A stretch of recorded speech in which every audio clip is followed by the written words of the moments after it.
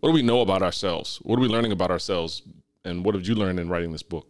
The legal system has differential impact on different kinds of people. If you're like me, when I was young, I was caught shoplifting. Shout out Montgomery Mall. And instead of having the police called, the security called me. They didn't call the cops. They didn't do anything formal. If I was Roger, I'm not sure that would have happened. So it starts at even the lowest level. And we've decided that defending yourself and having connections is kind of like a commodity. So if you're poor or if you're Black and you don't have all the connections to power, then you're expendable. And we do warehouse people like that. And I think that as soon as something bad starts happening to white people in this country, we perk up a little bit.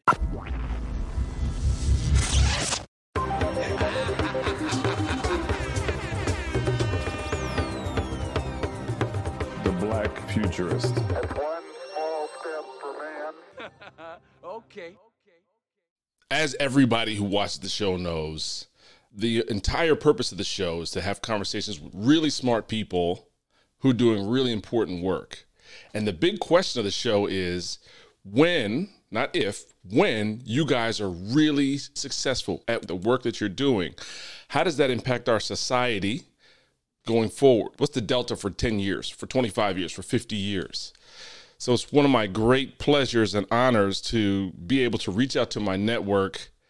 And I'm blessed. I'm put in a position where there's so many really smart people that will pick up the phone when I call. This is a little different because we've gone beyond just picking up the phone. These two gentlemen who are on our show today, we've been working together for the last couple months because they've got an incredible book coming out. We talked about that important work. And in lead up for the book, we've teamed together to create their podcast so that the message that's on the pages comes to life and we get a sense of who the writers are, what are their intentions, what's their background, what do they find funny, what makes them laugh. So today, on The Black Futurist, I welcome my two good friends, Dr. Roger Mitchell Jr. and Dr. Jay Aronson, the authors of Death in Custody book coming out this fall. Welcome to the show, guys. No, it's good to be here. What's up? What's up, B? How are you? How did we know that Roger's first word was going to be no? We knew it. We knew it. The reason we knew, why do you really pick on this guy way too much? We knew it because the real thing was yes. So he starts with the no. That's right. He's a contrarian. I give myself no's. Oh, man. It's deep. Yeah, man. I don't know what it is. We're going to have to do something about that. It's more like a nah. You know what? Why doesn't Jay just introduce himself versus coming for your boy, right? You don't need to come for your boy. You know, I'm an easy target. Jay, how are you? I'm doing really well. And before Brendan decided to come straight in with some sort of insult, I was just thinking that we know Brendan, or I know Brendan at least, because he picked up the phone when you called. So it was like a nice little reversal that we needed a really smart ass. Am I allowed to say that on this podcast? Smart ass producer who would kind of keep us in check and really understand what we wanted to get out of a podcast for our book, what he needed to do to keep us on track, how to get the best out of us. And so I think we're here repaying the favor. And we have to be, I'm glad that Brendan doesn't really know quite enough about me to give me stick. You can use the S words. You can use all the words to give me shit, to take the piss out of me, as the Brits would say. So I'm going to reserve some of who I am so that he will go straight to you the next time we're on the podcast with his stuff. It's still, I'm still getting it. Even from you, I'm getting it from you right now. So we've been working together for a couple months for sure. And because of the production schedule, it's been fast and furious. It's like, look, let's get it done. So we had several days over a series of weeks where you guys were either my first call or my last call of the day. And it just felt like a more frequent check-in than I would normally with, let's say, even groups of friends. So it became like a nice foundation for a relationship to understand who you are, what you're about, what you went through that day. So that's been fantastic. And listening to all the recordings that we've done on your topic, which we're going to get into in a second, what I haven't been able to do over all this time is interject. I'm never part of the conversation. I'm a witness. I'm the fly on the wall. I have the best seat in the house. But today, you're on my show. The gravity's changed. This is 0.9 Earth gravity versus 1.0. Things are a little different. The physics might be a little changed. So we're going to talk. Let's start with who we are. And I could read your bio. I have it here, but it doesn't make sense. So, Dr. Roger Mitchell, you're already on the screen. Would you give us just a little about yourself? And if you don't go hard enough, we may embarrass you and have to brag on you a bit. So I recommend you go in and tell people who you are all the way, sir. Well, I was born as an 8.3 ounce. No, I'm Roger Mitchell. I'm from Jersey, born and raised. And I went to Howard University, that's where we met in the 90s at the height of hip hop. And I left there and went to the FBI. I was a forensic biologist there. I was one of the first Black forensic biologists in the country at the FBI. And then I went to med school, did my med school at Jersey Med in Newark, did residency in George Washington in pathology, ended there as chief resident, did my fellowship in forensic pathology at Office of the Chief Medical Examiner in New York City. Worked in Houston, Harris County, ran all death investigations there. Was the youngest chief medical examiner in the country back in 2011 when I was the acting state medical examiner in New Jersey. Then did 7 years from 14 to 21. Was the chief medical examiner in Washington, D.C. And then for the last 2 years, going on 3 years, I've been the chair of pathology at Howard University College of Medicine. Just recently, the chief medical officer for all adult ambulatory care.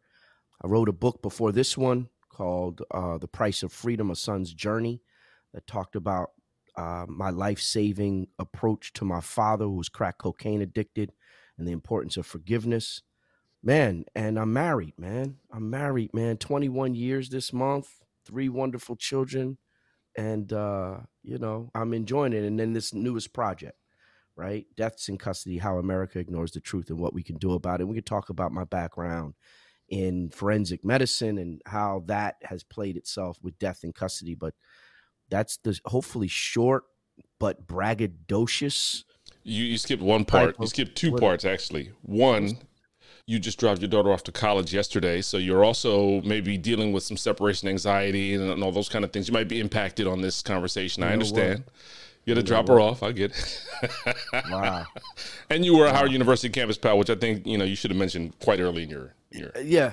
Well, the Campus Pal piece, man, we're bringing y'all back. So mark your calendars. Campus Pals are coming back. And, there's things that I tell you in confidence, B, that, now the whole Black future knows about it. That's crazy. Yeah. It's good for you. It's good for you. I do it for your benefit. Yeah, I appreciate it. I love you, brother. Known you for 30 years. So Dr. J. Aronson, you're up next. Now, Roger went super hard, and I know you said that you've got some things tucked away that I don't know enough. Right. So the spotlight is on you. Hell no, I'm not divulging any information. I have no personal private life. I only work. I'm just kidding. It's one rule that we're going to have whenever we do these interviews from now on is that I get to introduce myself first, because when I go after Roger, it's like I'm kind of a nobody.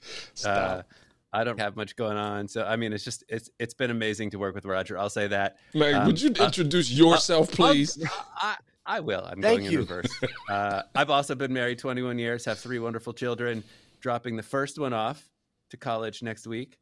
So it's going to be interesting on all levels when we do that. I am a historian of science and technology by training. Through a very long series of very minor twists and turns, I have become a human rights practitioner.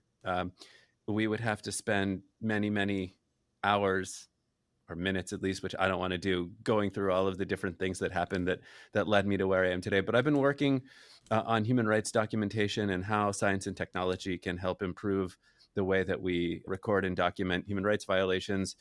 Initially in I actually started in the American criminal legal system way back around the use of DNA in post-conviction cases where people claim innocence, and DNA comes in and maybe offers scientific proof that the legal system got their verdict wrong.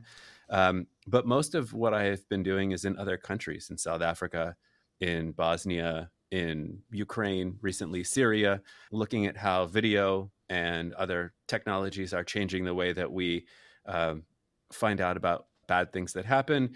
I had realized at some point, and I was just when I met Roger 6 years ago, I was beginning to question my decision as a kind of Western researcher going all over the world, looking for human rights violations and not really looking in my own backyard.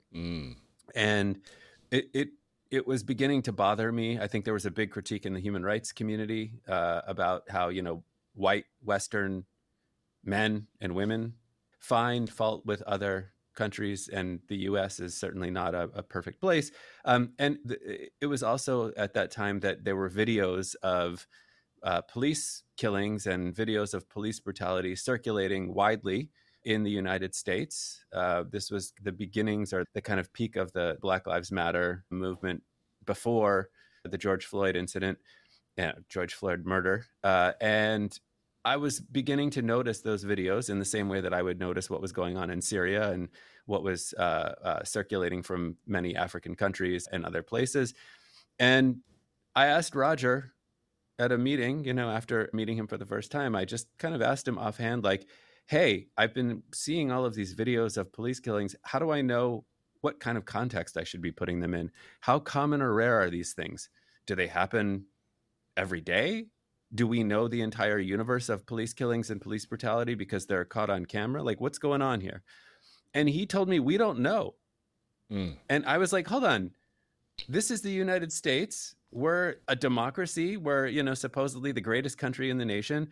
And we're no better than Syria and South Africa and Ukraine and Mali. Like, we don't have the information and data that we need to understand how many people are being killed by the state in the quote unquote most advanced democracy in the nation. And that really, it changed the way that I saw things.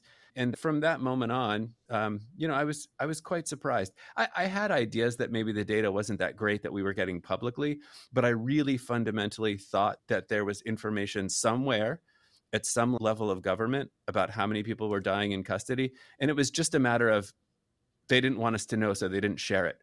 But in the United States, the government at all levels intentionally fails to document deaths in custody. And I was shocked. And Roger needed to get some food because I think he had come straight in from DC to Toronto to this meeting. And he said, you know, come have a beer and I'll tell you a little more. And after 2 hours, he had convinced me to write a book with him. And maybe I'm a lightweight when I'm drinking and I agree to things I shouldn't. or maybe Roger just laid out a really important problem that I couldn't look away from. I think it's the latter, but, you know, maybe the former has something to do with it. I was actually emailing with someone who Roger knows last night, and basically they said that Roger is an extremely persuasive individual. And I said jokingly, well, I agreed to write a book with the man after 2 hours. So that's kind of where we are. The beautiful thing is it was the right question to the right person. Like, that moment was written. That was supposed to happen. Because you could have asked me that question, and I would have had what seems to be now the wrong answer, right? Roger's answer was the right answer because my answer would have been, yes, it happens every day. It's my living experience. But that would have been wrong because it's only one person's view versus really the macro view, which was what Roger was giving, which was, we don't know. We, the greater we, versus his own personal or my own personal experience. So I think that's incredible. And it reminds me of a story. It's how important these cameras are.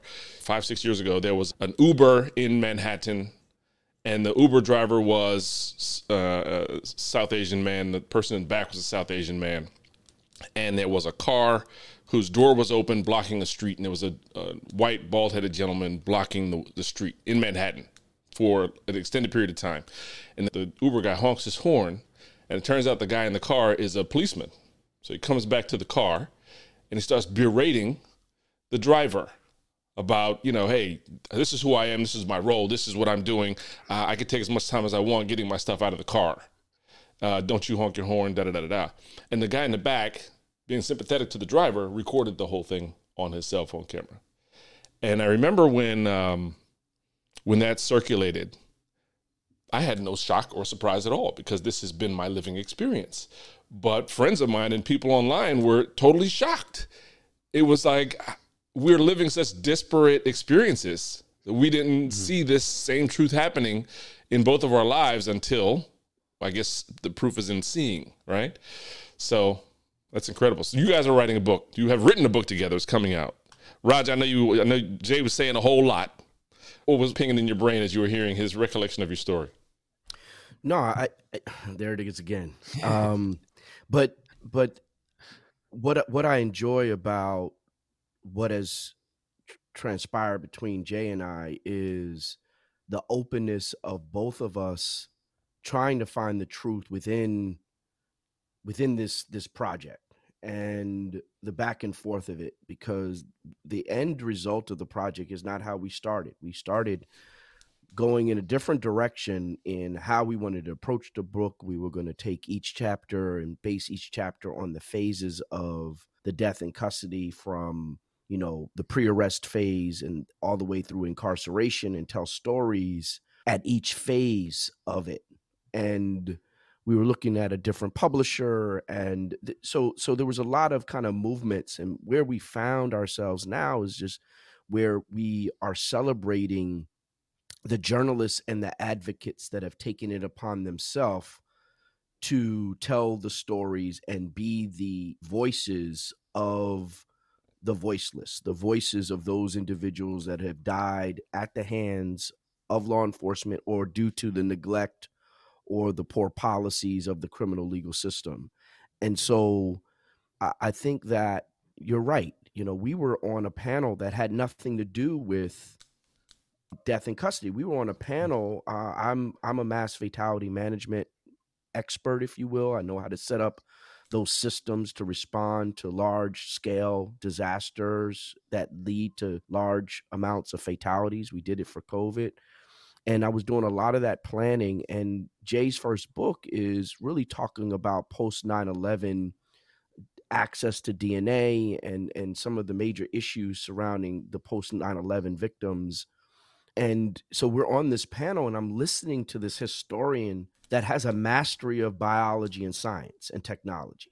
Yeah. And this is the top of, I had just finished leading a group of forensic pathologists on how to perform autopsies, investigate, and report death in custody nationally.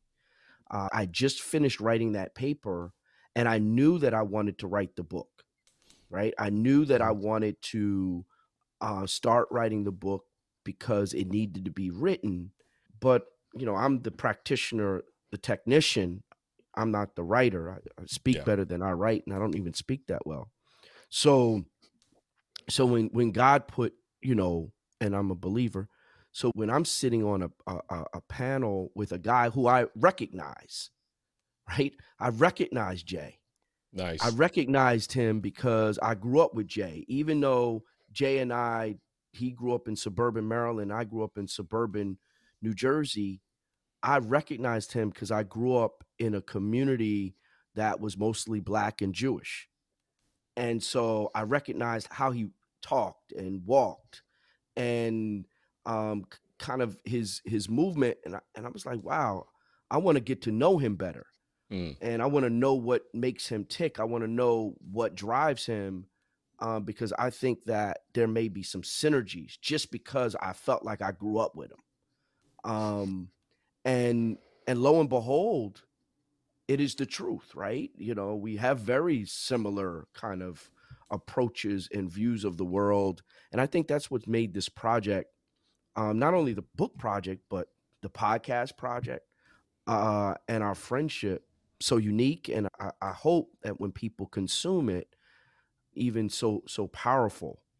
Also, responding to you and what your response would be of your own personal experience. I have learned and have looked for years of objective ways to explain my personal experience. That's as a physician, I knew as someone who's been in science, and I knew that nobody's going to take what I say seriously if it's passionate and it is based in my own emotional experience of a Black man, right? Like I could do all that, right? And do when it's required. But I knew that I needed to find a way to explain objectively what is going on surrounding interactions with law enforcement, interactions with the criminal legal system, and the poorest outcomes surrounding that. And the poorest outcomes are death, right? So that's the poorest outcome. And so I've spent my whole career trying to understand the poorest outcomes of interactions with the criminal legal system. And now we've created an environment through my research on the science side and through this book. This is objective. Anybody that reads it, no matter if you're red, blue, doesn't matter when you read it, you're going to say, what? Are you serious? We got to do something about it. Yeah, it's great the way that you explained that. You guys had a foundation beneath both of your feet that plays out. In the way that you just explained it, you said, I was looking for a way, basically paraphrasing, I was looking for a way to present and validate my personal experience in a way that the science world, maybe the medical world, maybe the political world, maybe the governmental world would accept it. And we had a subjective, you were looking for an objective way, we had a subjective expression of that, of the experience that you talk about in the book already. And that came through groups like NWA. It came through hip hop. It was, we're reporting in our very subjective and entertaining way, our personal experience. And the fact that groups like NWA and others, KRS-One, et cetera, were able to mix in with entertainment their message about their experience reached you both in your respective suburbs of Maryland and Southern New Jersey and many other people, and planted this seed that then after you get all this education, you're able to take that subjective thing and mix it with your own experience and say, now I'm going to create the objective way that science world can accept this information. Talk about hip hop. Talk about that shared language, that substrate beneath your thinking, and how that provides a connection for you both.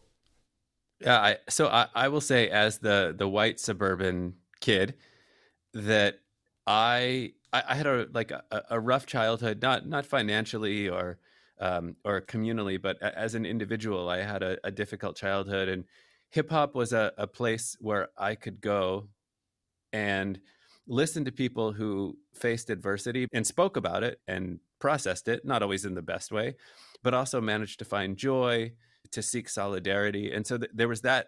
I think that's what drew me to hip hop first. I learned so much. I mean, I was a biology major as an undergrad. I never took history. I never took sociology. I took some anthropology classes. My understanding of the kind of socio-political landscape of the United States really came through hip hop. Like, I learned from Living Color, Open Letter to a Landlord, about what it meant when white speculators came into Black communities and bought up property. I learned about police violence from NWA. I learned about systemic racism from KRS-One, and I could go on and on and on. And I don't really think I fully got it until I formally studied some of this stuff. But when I started reading sociology, when I started reading the real history of the United States, I was like, hold on, I already knew this stuff, but I learned it in verse. And so it really struck me. And the only other thing I'll say about this is that when I was listening at the time, I still had that kind of bad apples perspective, that we had a redeemable system and all we needed to do was get the racism out. And once we got the racism out and kind of purified it, it would work. But the system is, at its foundation, racist. It's founded on racism and classism. And the classism, if you're white, can be overcome, but the racism never can. And so I think that, like, actually really getting that, and it took me a long time. It took me decades to really fully understand what I was listening to. That's kind of where I am now. The only other thing I just wanted to say, Roger recognized me as the Jewish kid who he grew up with in Princeton Junction or whatever. He understood my culture, however you want to put that. I grew up in a community that had a relatively small Black population, but I was friends with a lot of Black kids in middle school. Like, we were good friends. I hung out with them all the time. But by high school, there was this thing that happened, and that all of the Black kids kind of separated across class, actually. In Montgomery County, where I grew up, there's a little community called Scotland. I think it was a farm at one point that was turned into a project, basically a tiny little project, because they probably had to put that there at some point. So there was a tiny little housing project that was lit up 24 hours a day. Like, you could read a book at 2 a.m. in Scotland, because God forbid, people sell drugs there or whatever. But the super rich kids and the kids from Scotland all kind of went off and formed their own worlds. And the white kids went off and, did what they did, white and Asian kids. And so I lost, actually, I don't want to say I lost friends, but I didn't have Black friends in high school. I didn't have the Black friends I had in high school that I had in middle school. But I recognized Roger in my, middle class Black friends who had to straddle the worlds of whiteness and Blackness on a daily basis. And I remember some of that. Like, I'd go over to my friend Sean's house and see Ebony and Jet, and I would never see that at anyone else's house. But, he kind of lived in a dual world. And so I think I recognize that in Roger, that Roger straddles the Black world and the white world, and doesn't have a choice. And we've had millions of conversations about that. So I just wanted to say that, Roger, I recognized you too.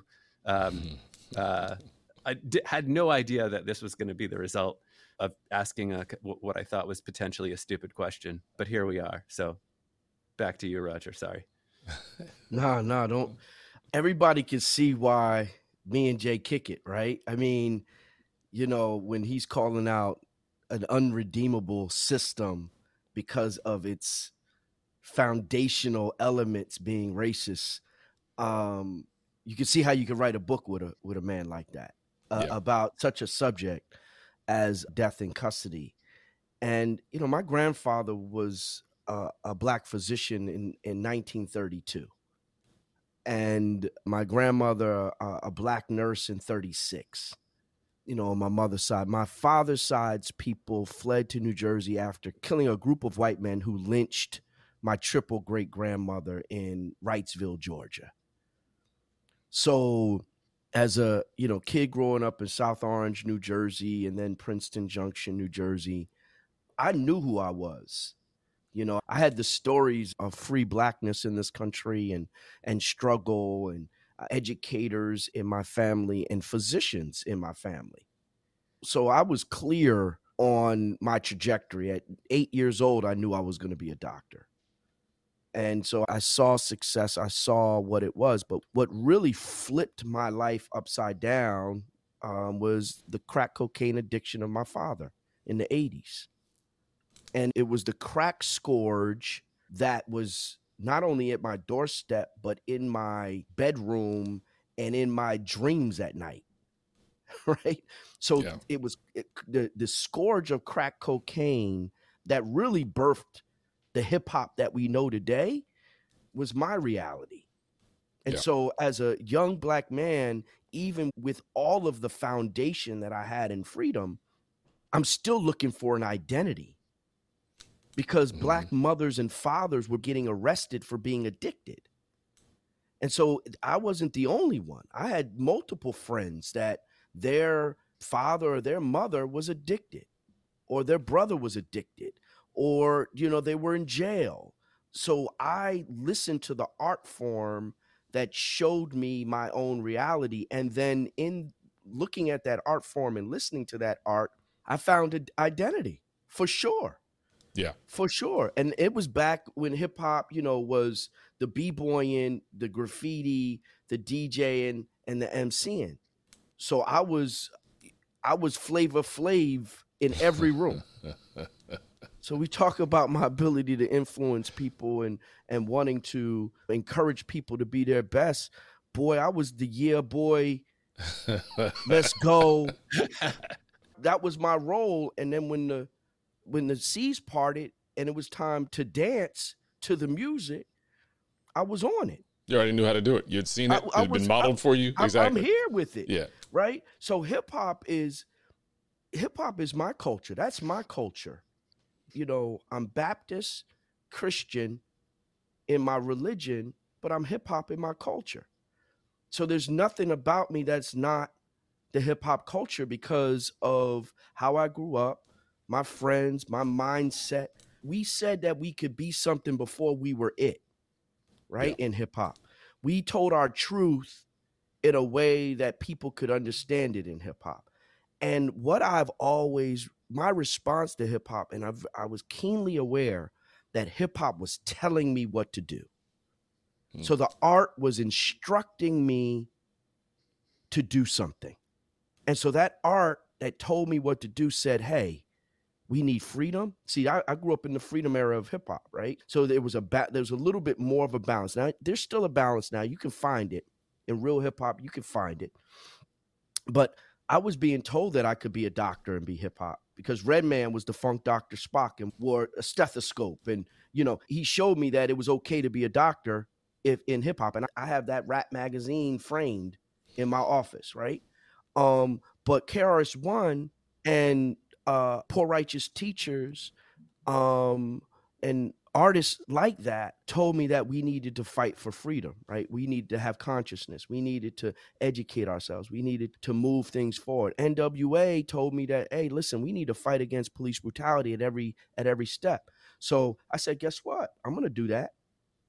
I'm going to use my MD to do that. Yeah. Right? I'm going to use my education to do that. And so for Jay and I, this is the remix. You know what I'm saying?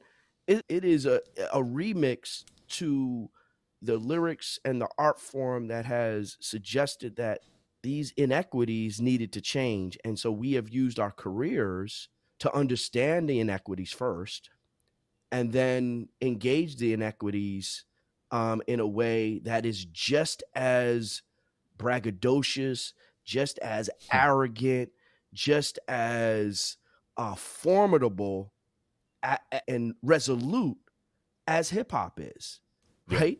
This book is not patty cake. It's not a patty cake book. This book is calling from the first sentences. It's coming right for your neck. This is hardcore hip hop. This book is hardcore hip hop. You know what I'm saying? And brings it to you right in your face. I got to call you out on a thing. Yeah, tell me. First of all, I heard the story about your great-great-grandparent being lynched. And I've heard it more than most people because in editing, I will hear every word you say maybe 5 to 10 times. And I heard you tell that story in episode 2, the Ida B. Wells episode of Official Ignorance, which is the podcast that we've produced together. But you casually left out the end of that story until just now. So I want you to retell slowly a little bit of detail about what happened after the initial telling of that story. So your people got back at those who did harm to your family. In what state was this? This was Georgia, Wrightsville, Georgia. My people still have a church out there called Mitchell Grove Baptist Church. And the sons of the Triple Great and the husband of the Triple Great were like, nah. They identified who? They identified who killed the Triple Great. And the story is that we took shotguns and we killed at least 3 of them. Mm-hmm. And then you had to get out of Dodge. So Right. There are people that left and came to New Jersey, went down to Florida. So there's Mitchells that are in the Carolinas, because I think there were 7 of the sons. And Doyce Mitchell, which is my grandfather's father, was one of the ones that fled. Dois, Doyce Mitchell, and he came up to Elizabeth. And there was another brother who changed his name from Mitchell to Wright, from Wrightsville, Georgia, and he's also a brother cousin. And he came up to New Jersey and changed his name. But the story where I think it gets a little bit flamboyant is that one of the brothers went back for one last thing in the house, and he hid in the chimney and those that were looking for my family were walking through the house and couldn't find anybody. And he then was able to get out the chimney and run just before someone took a shotgun and shot up the chimney. Now, no one really knows that, right? Because he was gone, right? Yeah. But that's the story that's told on the lap of my grandfather, Buddy Mitchell, who's a World War II vet and was 5'5" and could bend steel with his hands. Right. He taught me how to box. He was a phenomenal man. So anyway, that's the story. Thank you for that. I needed that because you left that out. That was wild. Yeah, Brendan, I was actually like, the minute we got off this podcast, I was going to be like, whoa. You don't wait till you get off the podcast to ask that question. I was going to say, I never heard that part of the story. That's like the hip hop part. That's like the badass 70s movie hip hop. Like, we're going to come get you. That's the black, that's the black like the futurist part. Right, the Biggie Smalls version, where you end up with a red laser dot on your forehead. Yeah, so and that is that straddle, right? So the straddle that you talk about, Jay, is to understand what you tell where, and why you tell what you're telling. Right? There's no where anymore in the internet era. It's everywhere. Everything is everywhere. It's still situational. It really isn't. It really isn't, because the people that listen to you will listen to us. And we hope the people that listen to us will listen to you. But there are people that will only listen to the official Ignorance, Death, and Custody podcast. Yeah. And there are people that will only listen to this. And at the end of the day, oh my God, it's so important for your listeners, for our listeners, to understand that you can use whatever is been given to you to be able to affect change, right? So whatever your talent is, you shouldn't be scared to use that to affect change. And I think that Jay was doing that with his human rights work and is still doing that, because he started a course on violence at Carnegie Mellon. I mean, he started a center on human rights, is the beginning of a center on human rights in Carnegie Mellon. I mean, he talks so much trash about what I've done versus what he's done, but he's a founding director of a center on human rights at Carnegie Mellon, like not at, Middlesex Community College. Like, no shout out to Middlesex, right? But I mean, big deal stuff. But he's using his passion, I would say it, even some of his trauma, like I have, to be able to formulate impactful stuff. And this book is that, this podcast, your podcast, but B, you're doing the same thing, right? And I just want to encourage people that are listening that there's nothing too small or too big to take towards impact. We're telling the black futurist he's on mute. He's on mute. Yeah. Let me see. You're so used to muting yourself when we're talking. Oh, that's crazy. I love that. It's like, oh shit, this is not. I'm about to take ignorance. over I'm the not whole the producer. podcast. I'm the guy. Yeah. I'm taking over this whole podcast. I'm going to take it over. I'm your new white host of the podcast. That's great. Hey guys, I want to ask a question about, let's say, America and Americans, even though we're talking about a global thing, but the book is kind of about the numbers not being present in America. And that is, number one, do people care about what happens to a person once they're incarcerated? Or let's start with incarceration, because that's at least all the way, right? Not even just roadside, pulled over, which is kind of, from what I've learned from you guys, custody begins even there. Or are we a society that just discards people once they've been deemed guilty of something? What do we know about ourselves? What are we learning about ourselves? And what did you learn in writing this book? So this is a great question. I was actually being interviewed on another podcast, and the topic of that podcast is mostly public defense. And one of the things that we talked a lot about was that the legal system has differential impact on different kinds of people. And if you're like me, when I was young and had a difficult childhood, I was caught shoplifting. Shout out Montgomery Mall.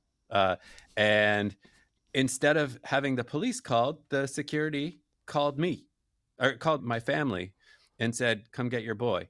They didn't call the cops. They didn't do anything formal. And if I was Roger and that happened to me, I'm not sure that would have happened. So it starts at even the lowest level. And we've decided that defending yourself and having connections is kind of like a commodity. So if you're poor or if you're Black and you don't have all the connections to power that white people do, then you're expendable. And we do warehouse people like that. And I think that as soon as something bad starts happening to white people in this country, we perk up a little bit. And you see that exactly with the opioid crisis. Yep. The dealers were big pharmaceutical companies and doctors and big pharmacy chains. And the people who were harmed by it most visibly were white people, even though just as many Black people are harmed by it.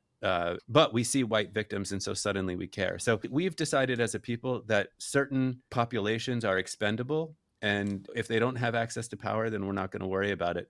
And that's exactly what's happened in the context of the criminal legal system. As the opioid crisis happened and as more white people have kind of seen what's been going on in the criminal legal system, we've seen some calls for change. But it's only once it affects the dominant population that is seen as the population that matters. We could obviously go on for hours and hours about this, but we've decided that certain people are expendable in this country. That's the bottom line. That's the point. I want to ask you guys this key question, that is, when you're successful at this effort, when you've got hundreds of thousands of books sold and people have digested the message and downloaded the podcast and understand why you wrote the book, how does that change our society 25 years down the line? How are things different? Well, I think we know how many people are dying at the hands of law enforcement and in our criminal legal system. So 25 years, we know we're capturing. There's centers all over the country that are looking at the data. There are fatality review committees all over the country, state by state, that are doing deep dives into why individuals are dying in and around the criminal legal system. And there's federal funding, philanthropic funding, and research, as well as programs that are dedicated towards preventing these deaths. And individuals are getting better care while they're inside the system. So healthcare delivery has been improved. Suicide prevention is improved. How we handle our individuals by law enforcement has improved. And we see a huge decrease in how many people are dying in and around the criminal legal system once we know how many people are. And to Jay's point of, part of this whole work is to get people to see individuals that are incarcerated as themselves, to humanize individuals that are associated with the criminal legal system. And once we start humanizing these individuals, like the opioid crisis, like maternal mortality, like infant mortality, once we start humanizing the problem and showing that it's not just poor Black communities that are suffering the effects of interaction with the criminal legal system, it is all Americans. And we show that in the podcast. We show that in the book, that it's not just one type of person who's impacted by connection with the criminal legal system. It is this whole country, and we need to start paying attention to the people who are dying at the hands of our criminal legal system. In 25 years, my hope is that we've replaced criminalization with care, that the vast majority of people who are incarcerated, the vast majority of people who end up under arrest need care. There are some people who are just bad and evil who need to be removed from society, but the vast majority just needs someone to care for them and to provide them with care that they can't access themselves, can't afford, don't know how to get. And that's what I really hope comes out of this book. I don't want to have institutions that are giving better meals and not beating people down and giving them decent health care. I want people to live in their own communities and get all of those things. So good. The book is called Death in Custody, How America Ignores the Truth and What We Can Do About It. Dr. Roger A. Mitchell Jr. and Jay, I didn't know your middle initial was D, Aronson, PhD. Thank you so much for joining the show, and we'll see you guys at the bookstore. Awesome. Thanks so much, you B. gotta announce the podcast too, B. Official Ignorance, the Death in Custody podcast, and it's going to be on all podcast streaming Coming soon. That's right, coming soon. So for those of you, and then we just found out, Jay, that our book is going on Audible. It's going to be an audio book. It's going to You be guys, an audio who's reading book. it? We're Say it getting again? samples of people reading it soon. We don't know who's going to read it yet. Not you guys. You guys aren't going to do it? No, You got the I don't think mics so. already. We Yes, got sir. mics. When do we go? I don't have time to read that damn book. I've read that book enough. I'm not going to read it again. Hey, guys, thank you so much for coming on. Thank you. And I'll see you at the book launch, and I'll listen to you every week on this lovely podcast that I might have had a little bit to do with. Thanks so much, Brendan. All right. Thank you so much, Brendan. All Thank right. you so much, bro. Thank you, guys. Bye.